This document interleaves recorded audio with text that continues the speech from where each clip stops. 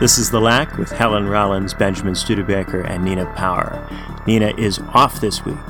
We're talking about the film Safe from 1995, and the theme is allergies. Helen, kick us off. Okay, so I wanted to talk about an allergy we have today to nuance and to the idea that more than one thing can be true at the same time. There is the common misconception that Hegel was behind this idea of thesis, antithesis, synthesis, when nothing could be further from the truth. Hegel was about syllogism rather than synergy, so two separate things that are able to be true at the same time. And I really like this film precisely because it was so ambivalent.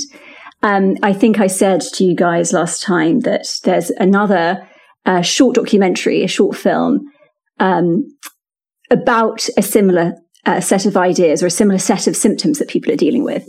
And it's called Snowflake, Arizona. I believe it was on the Guardian US site a few years ago. And comparing the two films, I really think that Safe does a much better job, not just in terms of ethically, really, but philosophically as well.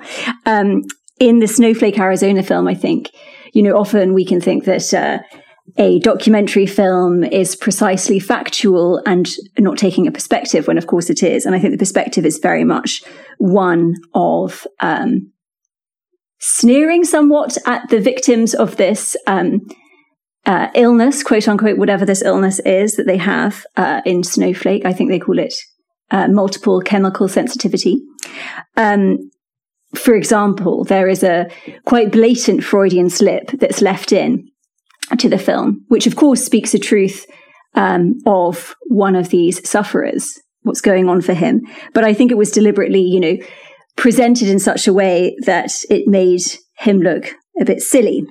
So the interviewer says, when my camera is too close, what does it make you feel? Because he's complained that the camera has been too close to him. I'm starting to get fuzzy-headed, he says. I can't think so well. It feels to me like there's a little 3-year-old that's going, hey, hey, hey, only it's in my head. So I think that film is really depicting the psychosomatic aspect of what these sufferers are suffering, when I think the ambivalence of Safe is much more interesting, because two things can be true at the same time. Hegel says Lacan, it talks about how you can be a hypochondriac and still have cancer, for instance. So you can also have an imaginary illness at the same time as being extremely ill. And this is to do with the nature of the split subjectivity that humans have.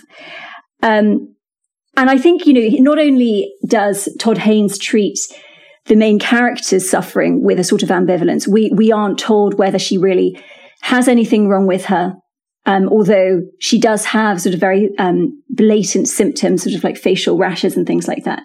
And at the same time, we can also see these people peddling cures, maybe in a negative light, that they are just exploiting people's suffering and offering people solutions, knowing that it's complete rubbish. But I think also that there's an ambivalence there, because I think these people offering the solutions potentially also believe themselves genuinely that they're offering a solution. And it's a film that's quite close to my heart, I suppose. I was in a situation, and my sister was as well, where we had an illness for 7 years before we got diagnosed with what we know it is now. And I think I personally have an allergy to a lot of things that I would class as magical thinking. I personally can get very irate with these people peddling cures that don't work.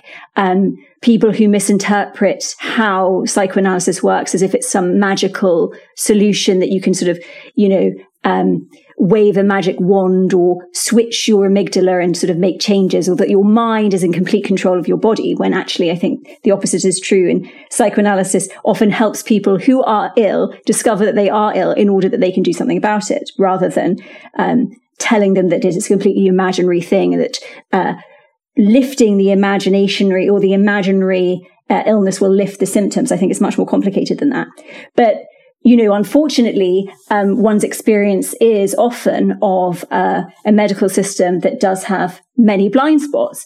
And I think about the Hegelian insight, the psychoanalytic insight, the quantum insight, the insight of Darwin in terms of contradiction in evolution. And I wonder whether at some stage in medicine, there will be a sort of quantum insight or an understanding of a reality, a handling of a reality in a much more complex way than it is currently handled. I think people, obviously, who are unwell go through a lot of suffering in terms of treatment as well, but we don't really have any other solutions other than modern medicine, which is obviously an amazing innovation as well. And personally, it's very, very much helped me and many other people that I know, of course.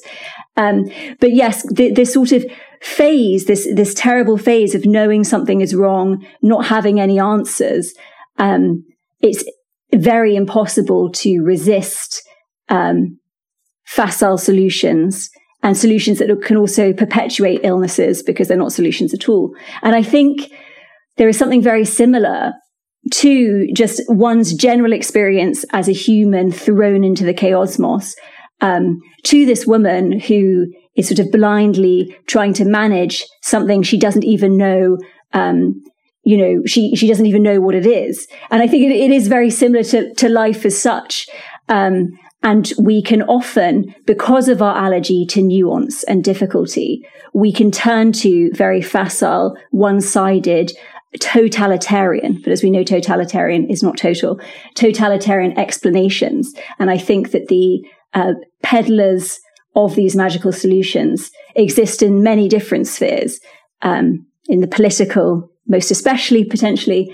But yes, it's something, I think this is a really interesting film that deals with the problem of being human in quite an interesting way. All right. Now it's my turn.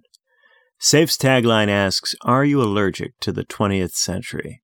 If the first half of Safe is about the questions raised by the 20th century, the second half is about the problems with the 21st century's solutions. The film is ostensibly set in the late 1980s, but much of the first half of the film feels like it could have happened at any point in the post-war era. You have an affluent family where the husband makes the crucial decisions while his wife spends his money, socializes, and hires people to clean the house and take care of the kids. There's economic security, but the whole scenario is extremely dull. For many 20th century Western Marxists, capitalism had more or less succeeded as a pure economic system. The post-war system kept wages growing and it kept unemployment manageable. The horror of it was no longer material but cultural. It was because capitalist social roles failed to confer meaning that the system was fated to fail. The luxuries the system provided were no substitute for real vitality, for a purposeful life. Over and over in the mid to late 20th century, this critique of capitalism was the one we heard loudest. Whenever the Cold War ebbed and people were able to take a breath, the emptiness of their lives became the central issue. But the people of the 20th century didn't all take a breath at the same time.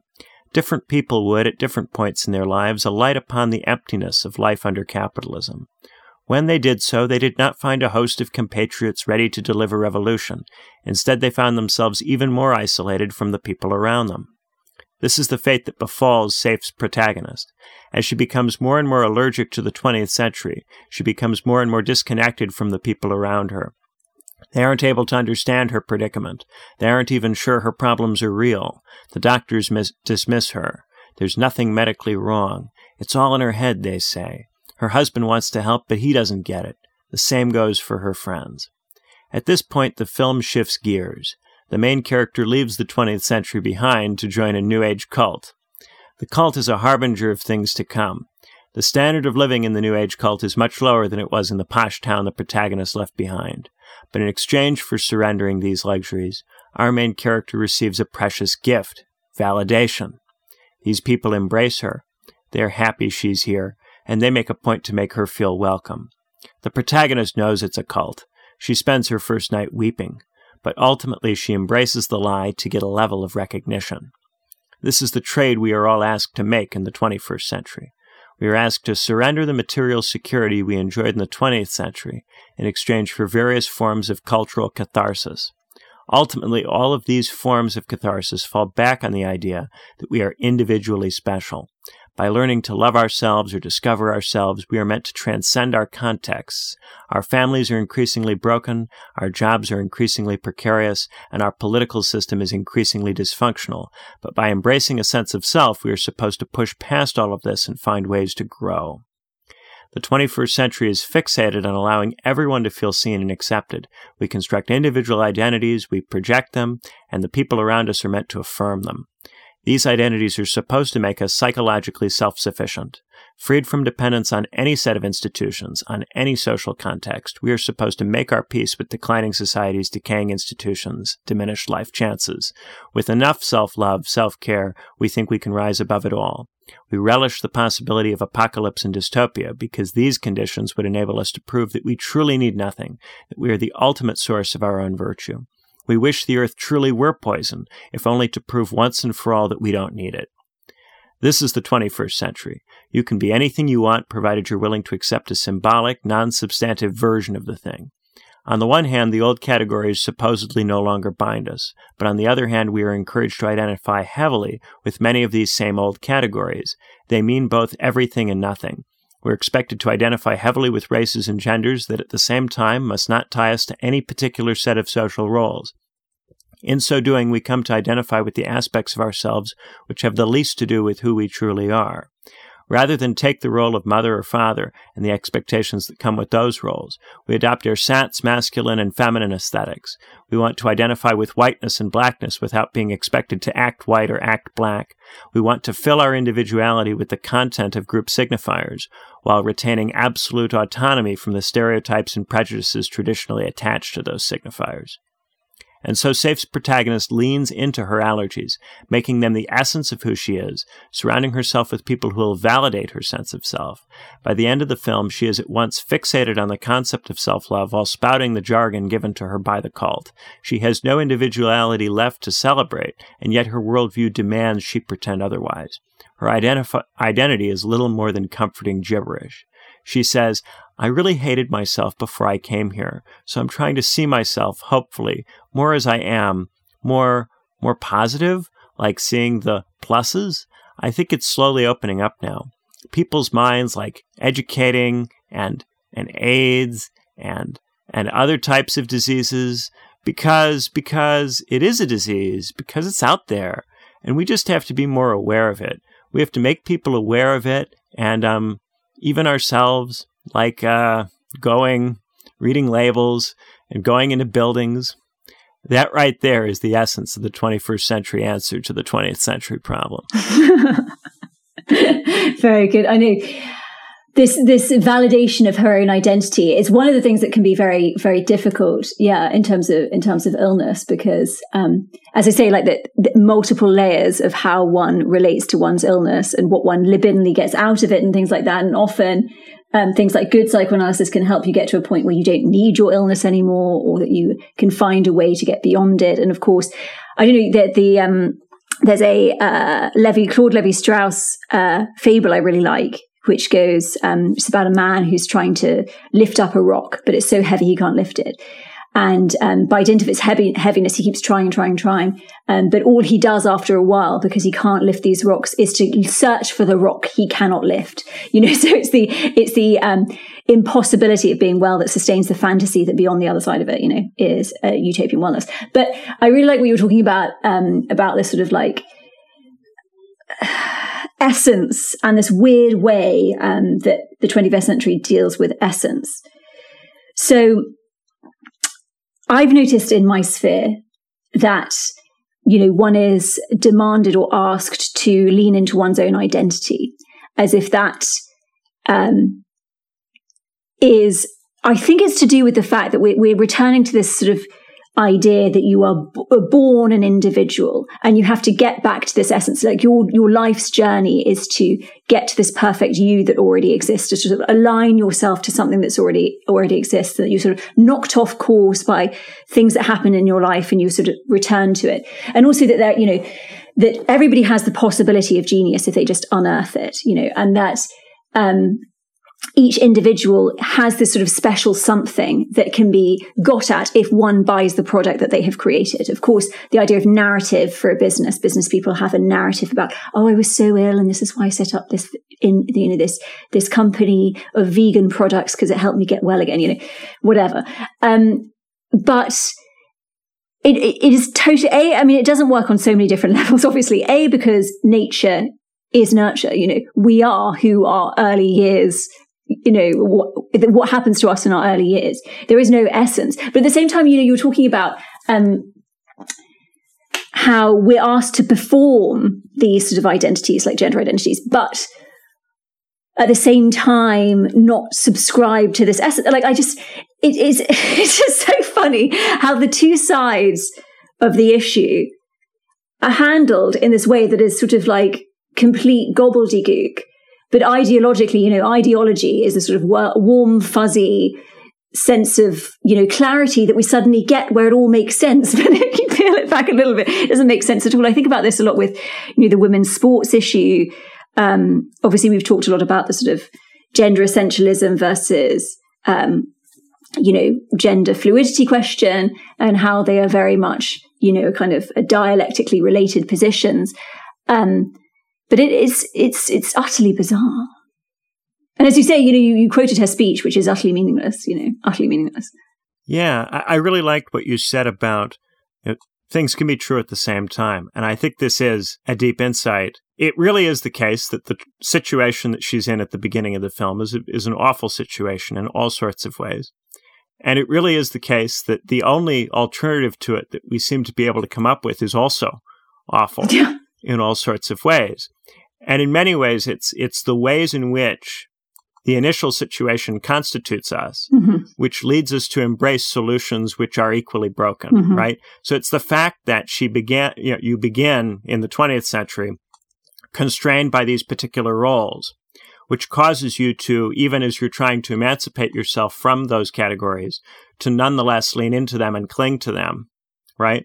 So the individual is supposed to be rebellion against these socially given roles and categories, right? So ostensibly, it's supposed to get you out of this 20th century where you're defined by things like race and gender and class and so on. But because we're coming from the 20th century, we nonetheless are inclined to define individuality in terms of those categories. So the individual becomes their culture, and their culture becomes this same basket of categories. But the categories are deracinated. They've been stripped of their meaning. And so if you try to make them meaningful, would be to turn them back into the 20th century version of them.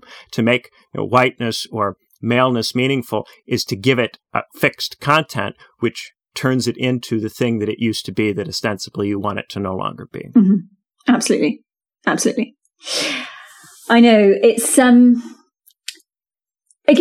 was trying to think this through yesterday, this sort of issue, this critique I have of both the sort of gender essentialist position and also the, I don't know what you call the opposing position, maybe, the sort of question of gender fluidity, and how they are both right and both wrong at the same time.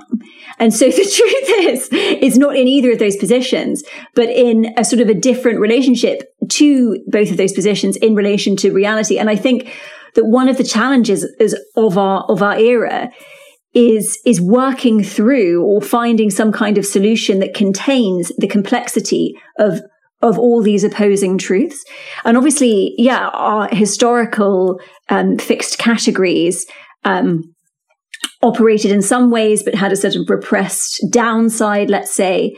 And we now are in the sort of reactive, anarchic, sort of, I wouldn't say it's not a solution, like attempt at a solution, but really it is exactly the same dynamic as was going on before. So I don't particularly know, but I was trying to, it's really complicated when you try to sort of analyze these things, because I do think that, for instance, the question of gender is an interesting one, as in, of course, there is this biological reality, but then whether we tie ourselves to the existential essence of this biological reality is, a separate question potentially. But then, of course, when we are having this question of gender fluidity and and sort of blurring the boundaries, all we do is we become obsessed with those very boundaries in the first place and become, see our essence perhaps in the oppositional gender. But it's the same question of a search for an absolute deliberate essence. But if one is able to be like, well, yes, there's a material biological reality, there's also a subjectival reality, and they are connected, but not always the same thing, one can perhaps actually have a more a stakes lowered association with these categories. Because I think the thing is, when we're talking about this sort of neurotic form of desire, where we're attempting always to close the gap of lack, attempting to get to utopian solutions, whatever we do, whether it's an aesthetically, unrepressed, because I say aesthetically unrepressed because often the most unrepressed are the most repressed, I have to say, but, an aesthetically sort of, beyond categorization or whatever, we're still within, nothing has changed. We're still within this sort of toxic form of desire. And we haven't actually taken on the lessons of the 20th century into the 21st. We're just replaying. We've chosen the, we were talking a little bit about the question of how potentially things like psychoanalysis has been mistakenly misaligned with wokeness, where we sort of pick and choose only the aesthetic elements of a, let's say, revolutionary, although revolutionary is a tricky word, radical as well as a tricky word, set of ideas that just maintain and extend the same toxic form of desire, which was already our problem in the 20th century. Yeah. And I think that part of the issue is on a kind of meta level. When we think about whether a concept is scalar or dichotomous, right? Is gender scalar or dichotomous? If it's dichotomous, then there are men and there are women. If it's scalar, then there's a kind of fluid scale, right? And of course, if we think about concepts as organized into those that are dichotomous and those that are scalar, that is itself a dichotomous way to think about how concepts themselves are organized. And I think that the difficult thing is to realize that, of course, if you're going to have a scale, for the scale to be workable, it still has to be the case that when you describe a position on the scale, that position is in some ways meaningfully distinct from other positions on the scale, right? So to have a scalar concept, you need a certain ability to draw lines between one spot on the scale and another spot, right? And yet at the same time, if you focus too heavily on those lines and draw them too seriously, then the scale fades away and it just becomes a dichotomous system where it's this or that. So to try to have both of those things at once requires a willingness to embrace a level of vagueness. Because to try to eliminate the vagueness and have with certainty and clarity is to embrace a dichotomous way of thinking, right? So the only way you can have a scalar concept in the first instance is to accept a level of vagueness about where precisely you draw the lines and how heavily you draw the lines between the different points on the scale. And I think that that's the trouble when we go and take apart a set of categories because we don't like that sharp dichotomous organization. We then get bothered by the vagueness and uncertainty that results from that. And inevitably, we try to rectify that vagueness and uncertainty by imposing a new set of dichotomous lines, which are just as aggravating as the previous set. Yes. And it, as you say, like this, I think this is part of the thing that's really interesting with this film is the vagueness of not knowing what's wrong with her or knowing if she's even got an illness is such a horrendous challenge. And of course, the facile and tempting and obviously sometimes necessary solution is to latch on to clear, overly simple explicatory mechanisms. Obviously, then there comes a stage when those explicatory mechanisms become too toxic, and the vagueness is more is more not only appealing but necessary. And obviously, I think we live in very, very unequal, very, very unstable economically speaking, politically speaking times. And this, of course, leads to a collective sense of instability that leads us to think in black and white terms, think much more in terms of dichotomies, in terms of overly facile explicatory mechanisms. So this is a lot to do with the overarching political, economic landscape we live in. Yeah, we're trying to have clarity in our thought because we don't have it in our actual lives. Our actual lives have become extremely messy, and so we try to score an imaginary victory over that by categorizing everything in a very clear way, intellectually and emotionally. Absolutely. Which we can, and then if we have it clear, once it really feels clear to us, then we can just educate other people about it, because all they need is to be given the right categories, and then the problem will be solved. That's, I think, that the missionary zeal of this. When you really believe in those categories, then you can just share them. But do you actually believe them, or do you need the other to believe for you? Because right. Well, the reason you need the other to believe them is because otherwise you can't. And that's ultimately what happens with the protagonist in this movie. She gets to a point where she has gotten out of the box, but everybody around her is deeply uncomfortable with that. Yeah.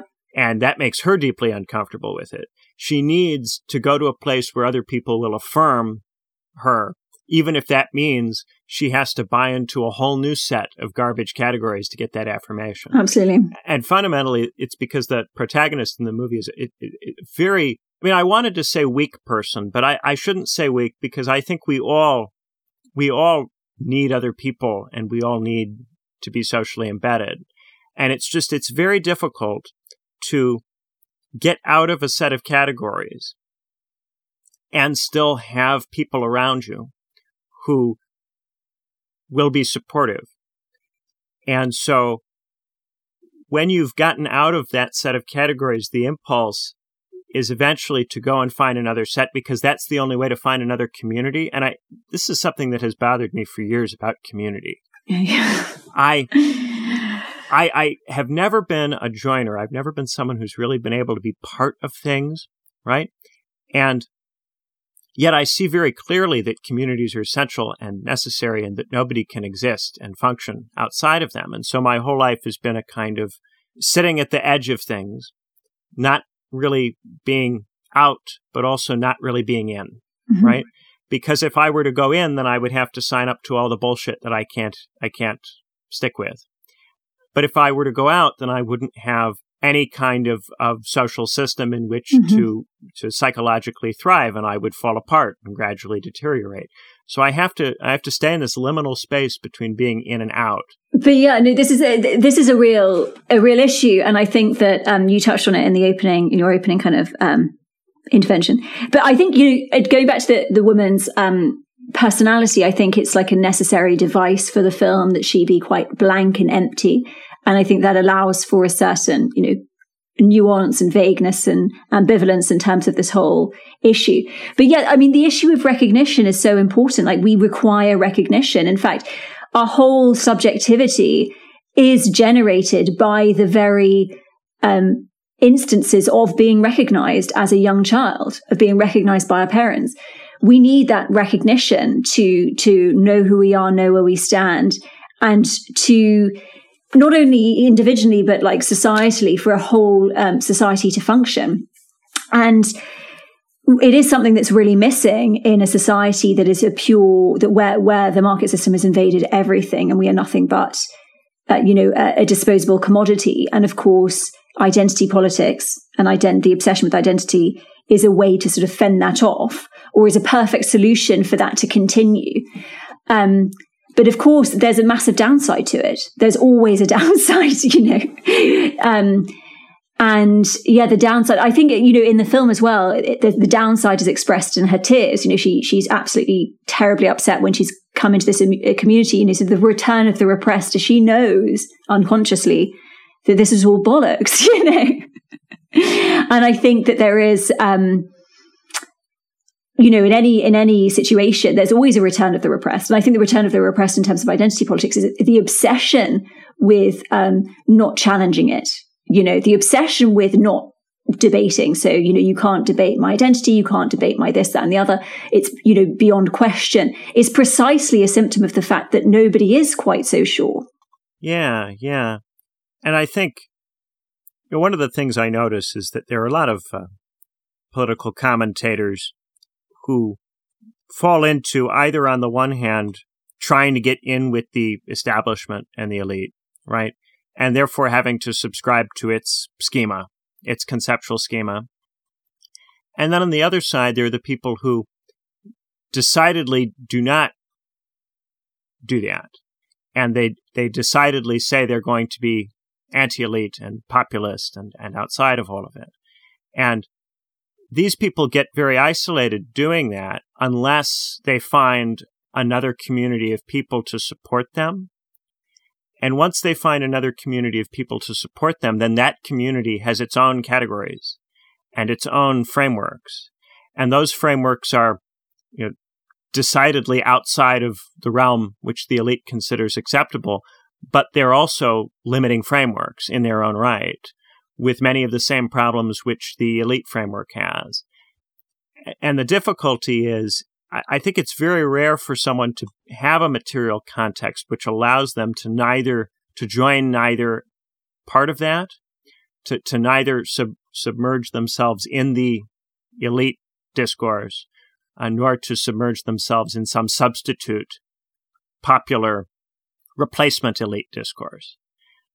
And liminality, it's about, we have this lack of ability as people to tolerate liminality because so often we can't get what we need socially while having a liminal attitude to concepts. The people around us find it too unnerving and upsetting, and they'll push us away until, through our own psychological breakdown, we jump in and embrace some other group. Yeah, absolutely. And I think, of course, each of those you're talking about, the like, for example, the person within the elite, whatever, and some, let's say, anarchistic person who thinks it's all bollocks, but is actually doing exactly the same thing and is still engaged in exactly the same subjective framework or libidinal framework, which is the framework of capitalism itself.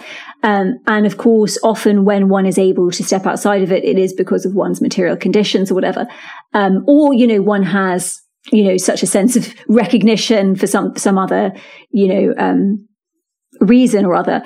But of course, I do think, though, that I think there is a solution, but I think this is where, like, the dialectic of the political and the philosophical, like, I don't think we can get to the political solution without understanding how this sort of set of philosophical insights work. And I don't think we can get to a collective sort of understanding of these philosophical insights without, political or economic transformation. So I think we're in this, like, really tricky stage right now.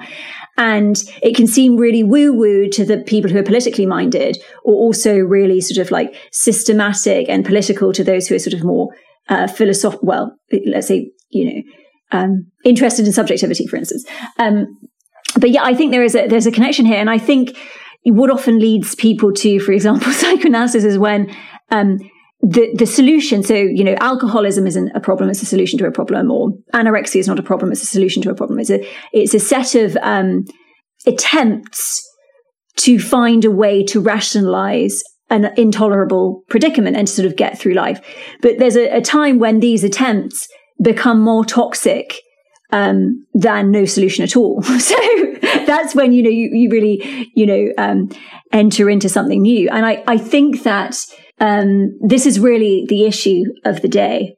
And yes, where do we go with these insights? Are these insights even possible? And is it possible to get beyond this sort of toxic striving for recognition when all that there is in terms of recognition these days is a marketized recognition through capital? Yeah, I'm thinking about a lot of old political theory, Machiavelli, Rousseau, Plato, where there are these Lycurgus figures, these lawgiver figures who are supposed to come in at the moment in which the society is completely broken down and seems entirely unable to find the resources within itself to rectify its own position. And they're supposed to wipe the slate clean and give a new law and create a new context.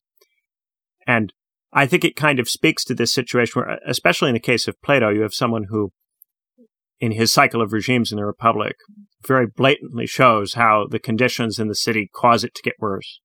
And as it worsens, that gives rise to more worsening and new forms of worsening. And so there's a lot of material awareness in Plato. People think of him as an idealist, but there's a lot of material awareness that as things unravel, those things will cause further unraveling, right? Then you get to the point where you have to ask, well, how would we make it better, right? Once we have a political context which makes it so difficult for people to have the right kinds of qualities to form a better kind of society, how then do we get to a better kind of society? And theorists get into this trap where they've described a process of decay, and the process of decay is very convincing and very airtight, right? But the consequence of it is that it doesn't seem like there's any account of how things would improve that's consistent with that process of decay, except through some kind of transcendental Caesar figure who gets just inserted in. And so this is what I kind of think about. We get into this impasse all the time where we need better kinds of people to have the better kind of society, and we need a better kind of society to have better kinds of people. And in this attempt to have better, we end up, there doesn't seem to be any way there except to project these qualities onto some person and give that person some authority to rearrange things. And that seems to be the trap that political theorists fall into, trying to get out of this problem over and over again. But of course, you can never, virtue is never the solution, because everybody is equally fucked as a human person, and everybody is equally lacking. And this attempt to, this virtue, obsession with virtue always leads to enemy making and people on one side, people on the other. But the only thing that is, and also, it's only in this is totally logically justifiable, but I can't be asked to go into the full logic of it right now, because I think I've done it so many different times, and I feel like I would always say the same thing. But it's in the let and go that you are given the kingdom of heaven, i.e., it's only in the striving for the kingdom that the enemies are generated, that then consequently lead to alienation, exploitation, blah, blah, blah, blah. So there is the path, certainly, I think would have to look like something that is accepting of the shitness of the world rather than the striving to overcome it. So the striving to overcome it has to go through the opposite of that. And of course, as human beings, and this comes back to, I guess, to the sort of the syllogism rather than synergistic thinking. Syllogism is sort of tolerating the fact that those two things can be true at the same time. And capitalistic thinking, of course, is very much the opposite. It's constantly striving for the better, but that obviously causes much worse. But it's this tolerance that in order to get to a better, we have to tolerate the worst. Yes. Yeah. Now I'm thinking about Nietzsche and Nietzsche's attempt to undo it all by letting it all collapse in the big conflict.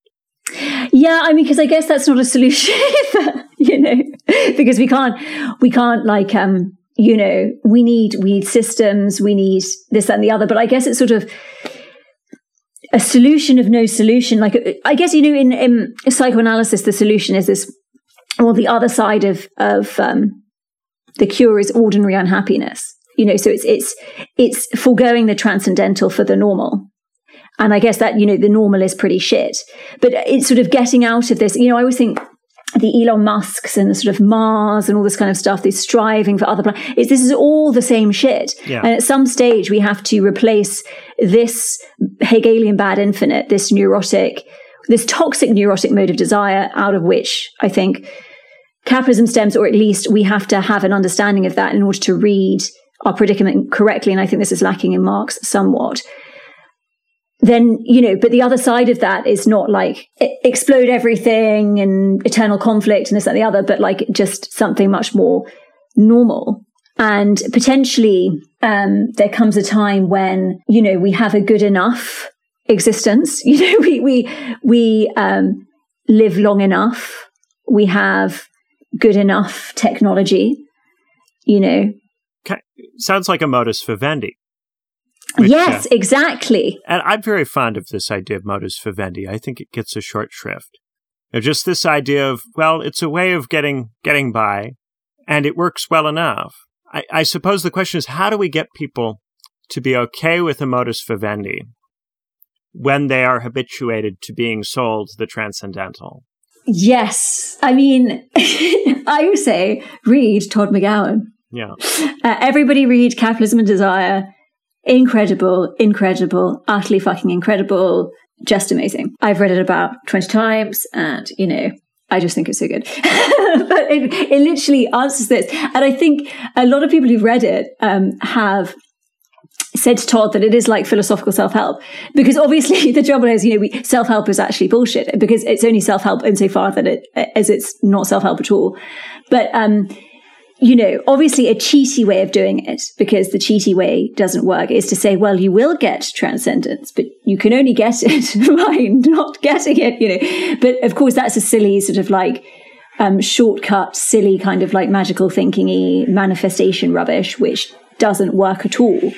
I think you can't just will yourself to the realization. I think it takes a lot of logical, philosophical work. Yeah. But it's an insight that is not conducive to the market. So it's like, where are you going to get this insight from? Like this insight will be repressed at every turn because it's not conducive. And that's the difficulty. If people are unable to get access to that, then even if you were to get them a modus vivendi, which was reasonably secure, their desire for the transcendental would cause them to reject it. And I think that's a lot of political theorists, I think, have thought up versions of modus vivendis that work on their own terms, but fail when compared with transcendental criteria. And so if we have any sizable number of people who are still fixed on transcendental criteria, even if we are politically able to get a modus vivendi, if we can't get a modus vivendi which also is able to legitimate itself to those people, then those people tend to undermine it. And the modus vivendi becomes a kind of brief pit stop on a pendulum of misery. Absolutely. And I guess, because in terms of this idea of like the transcendental and the material, we are sort of condemned to have this perpetual desire for the transcendent because that is what lack gives us. It's the second birth outside the womb, like gives us that experience. But at the same time, when joy and enjoyment and actual happiness are on the other side of a search for the transcendent. So if you can actually show to people that, this is the thing with them. This is what psychoanalysis does. This is why I think psychoanalysis is a political tool. But obviously, the way it operates at the moment, it's highly individualistic and only available to a small amount of people. I was just talking to an analyst here yesterday, and it's up to 3 years waiting list if you want psychoanalysis on the NHS, which is just utterly fucking shocking. So, but it works in that, yes, it's very difficult and it's very unnatural in a way, but I would say that the pursuit of the transcendent is the denatured aspect of humanity that makes us humans and not animals. But it is actual happiness, it is enjoyment, it is greater productivity, it is better relationships with people. Like, it actually works. So, yeah, we have this pesky desire to undermine our own desire by trying to fill in lack with the transcendent, with this imaginary experience that we can return to the wondrous womb, which we can't, because if we were to do that, the only place that exists is after death. Yeah, it's very hard to get people to give up entirely on progress narratives now. Very difficult, to the point where even in this conversation, I have this kind of, are we still doing a progress narrative? Are we unable to escape a progress narrative? It is a progress. Progress. How do I say it? I can't remember now. How do I say it in English? Progress. Sorry. Yeah, it is, but it's a sort of dialectical progress narrative. And yeah, are we just condemned to doing? But I think humans are condemned to see things in terms of progress and forward motion and stuff, even though you have to frame it within those terms, even though it's not. But I think one of the only ways, and I think this is part of the reason why there were, some good years for more people than there had been after World War II, is it takes immense suffering for us to realize that the progress narratives aren't worth it. Like, you can only get there by, I don't know, maybe you can't only get there. I think there are many different ways to get there, but the immense horrors of World War II and World War One, earned us a little 20 years of where it was sort of okay for more people. I mean, obviously it was a sort of Keynesian bullshit and all that kind of stuff, but, it was better for a while. Yeah, I think the concept of the modus vivendi has a lot to do also with the concept of peace. And peace is something that destroys itself because if you have it for long enough, you forget why you have it, you forget what led to it, you forget what you need to do to maintain it, and you also start to devalue it because you forget how bad the alternative to it is. And I think the same goes for, in general, social modus vivendis. We can't tolerate them after a while because the people who create the peace, their life story gets to be that they created a peace, right? So they did something. They in some way made things better, right? Yeah. But once you're someone who's born in the peace and you're supposed to live in the peace and die in the peace, and nothing you do is supposed to change fundamentally what is happening, because if you were to change it, you would disrupt the modus vivendi and disrupt the peace, then there's a difficulty in getting meaning out of such a life. And that comes in once the peace has been around a while. And I think of Tacitus, the Roman author who lived during the Principate, during the Pax Romana, and how much contempt he has for the peace that so many people in Roman history died to create, and how much he laments how he's not living in the era of the civil wars. He's not living in the era of the Punic Wars, the era when things were being done, when stuff was happening. He just has to sit here and write because there's nothing else that he gets to do. This rich landed aristocrat, who has all of the comforts in the world, he has to sit here and write.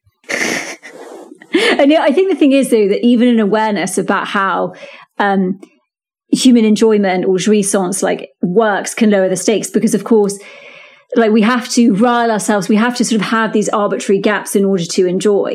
We can't, if we just have something, we don't enjoy it. This is a sort of depression, melancholy issue. If we don't have what we want, we're depressed. And if we actually have it, we're totally melancholic because we realize that it cannot promise us a transcendent. It's actually very traumatic to get something and realize it doesn't work, as in it doesn't solve this transcendent issue, this issue of transcendent. But I think even an accepted awareness of this fact, as in this is how human subjectivity or this is how human enjoyment functions, can lower the stakes. And I think part of the issue is that we're not even at a stage where these ideas are even tolerated. We're in this, I think it is a lot of the problem, maybe this is this, continental philosophy or whatever. A lot of the problem is this denigration of a different understanding of how human subjectivity even works. And I think and it is this dialectical, contradictory, illogical logic of of human subjectivity. And I think it's just even understanding how that works. And obviously there are different ways of understanding it. Philosophers talk about it in many different ways. Analytic philosophers, I'm sure, talk about it in different ways. Poets talk about it in certain ways, or authors and all this kind of stuff. But I think part of the issue today is that our culture, we live in such a commoditized, such a highly capitalistic society that everything, even our culture, has to express the capitalist ideological framework. So we get no reprieve and we get no oppositional or different perspective. And we need to be constantly reminded. Obviously, different forms of religion, they came with massive downsides, as we've said. You get the recognition of some transcendent other recognizing you, but you get a huge number of repressive downsides. But obviously, we don't really have religion that much anymore, although I always say we live in a highly religious society, and I think that's true. But we're totally secular. And then we get the religion without, it's like coffee without caffeine. It's a secularized religion, right? Yes, exactly. We get coffee without caffeine, sweets without sugar, that kind of thing. You get all the shit side of it, but no actual, none of the nice stuff, none of the stuff that gives us recognition or that gives us wisdom or that really holds our feet to the fire in terms of this is how we humans are flawed. and the flaws obviously make us human. We have none of that. And our visual media, our writing, in order for it to get published, has to toe the party line. And to the extent where if you're doing anything that expresses these things in interesting ways, or to remind people of the actual nature of humanity, you get barred from publication. So I think that's a real problem. Like, we don't even have the chance to encounter the logic of not even a solution, but just the very truth of how our subjectivity operates. We don't have any ways of encountering that truth. Yeah, a lot of religions had a kind of at least two levels, I think, to them. A kind of mass level that was about a sense of community for people, where it's not so much that the religion works in terms of persuading you of various metaphysical truths. It works because you go to a place every week or every few days or every day, and there are other people there who ostensibly share your way of life and worldview and values, and who peer pressure you to continue to stick with that way of life and set of values. And because you're getting your sense of rootedness from participating in that community, you comply with that community's demands, because the alternative is to lose the sense of rootedness, right? So the kind of low level of religion, which is about creating a self-sustaining community, and the purpose of it is to have the self-sustaining community regardless of what other bullshit has to occur along the way, right? And then the kind of theological level of religion, where you have the people who aren't able to make do with that, aren't able to fit into that, and have to participate in a written discussion of the metaphysics and have to really, really argue the metaphysics out. And often that top level falls into a kind of apologia, because there is a need to reconcile with the thing, because to not be reconciled with it would be frustrating for someone raised in a community where this is the thing that fundamentally unites everybody. So if you don't buy it, you're out. So this theological level exists for those people who can't just go on with it, but who need to kind of be massaged into being okay with it. Yes. Through an intellectual rationalization process. Mm-hmm. Absolutely. Yeah. And I suppose the challenge that you pose with psychoanalysis is, what if we had a level like that instead of trying to apologize for the thing and bring people back into it, tried to genuinely emancipate them from having to think in those terms. And if a large enough number of people were doing that, then your sense of community would not be dependent on continuing to find a way to reconcile with the thing. This is totally Peter's project. Yeah. Explained it basically. But interestingly, the funny thing is those people who require really going into the belief system in order to believe it are the ones who actually come out of it. So he always says, religion's like an escape room, except the only way to get out is to go in. To get out, you have to literally go. Hegel talks about this a lot. The only way to sort of really come through something is to go to the very core of it. And often, the way to get beyond it is to really, really to believe in it. And a lot of people I've seen who have come out of Christianity, for instance, those who just sort of, as you said, were part of it growing up and maybe didn't have a great experience, and they leave it, but they just replace that system with another sort of woke evangelism, essentially. But the people who really, really fucking believed, or at least wanted to believe, were the ones who were able to get beyond it, because you realize whichever way you go into this, when you encounter the contradiction of a system that you absolutely solidly believed in, that is really where the truth of coming to understand that all that there is contradiction is, I think. But I don't know. But how do you get this to the majority of people? Who knows? Maybe you can't. Yeah, I think that is the dilemma. How do you create a society wherein it's the classic education problem. If you're trying to, through some kind of educational process, emancipate people, you need a society that understands the value of that educational process and will make it widespread, widely available. And of course, if you already had such a society, why would you need the process? Mm-hmm. Why would you need it? You wouldn't. I know, exactly, absolutely. And I think, do we have a society really today? Do we just not have the market? And I think but as you said, if we did, it is like a really ridiculous catch-22, because how do we, I mean, I find this, you have to speak the language of the market in order. We have this educational game that we're doing at the moment, and it's about all of these things for children. It's about sort of like, I won't go into it, but we have to obviously speak a certain utilitarian language in order for it to be made. And it's about basically getting children to think dialectically. Basically, it's what it is. Which I think they kind of already naturally do, but it's in terms of like storytelling and everything like that. But like, yeah, you have to, and especially as I think those who have a sort of liberal arts education, who tend to run a lot of society today, are the ones who get this insight the least, I think. I think actually a lot of people know it. A lot of people who aren't educated into our contemporary, legitimation mechanism for this absolutely toxic society that we have and economic system that we have. I think much more people get it than, or just already know it, than those people who sort of order society or who happen to be in charge.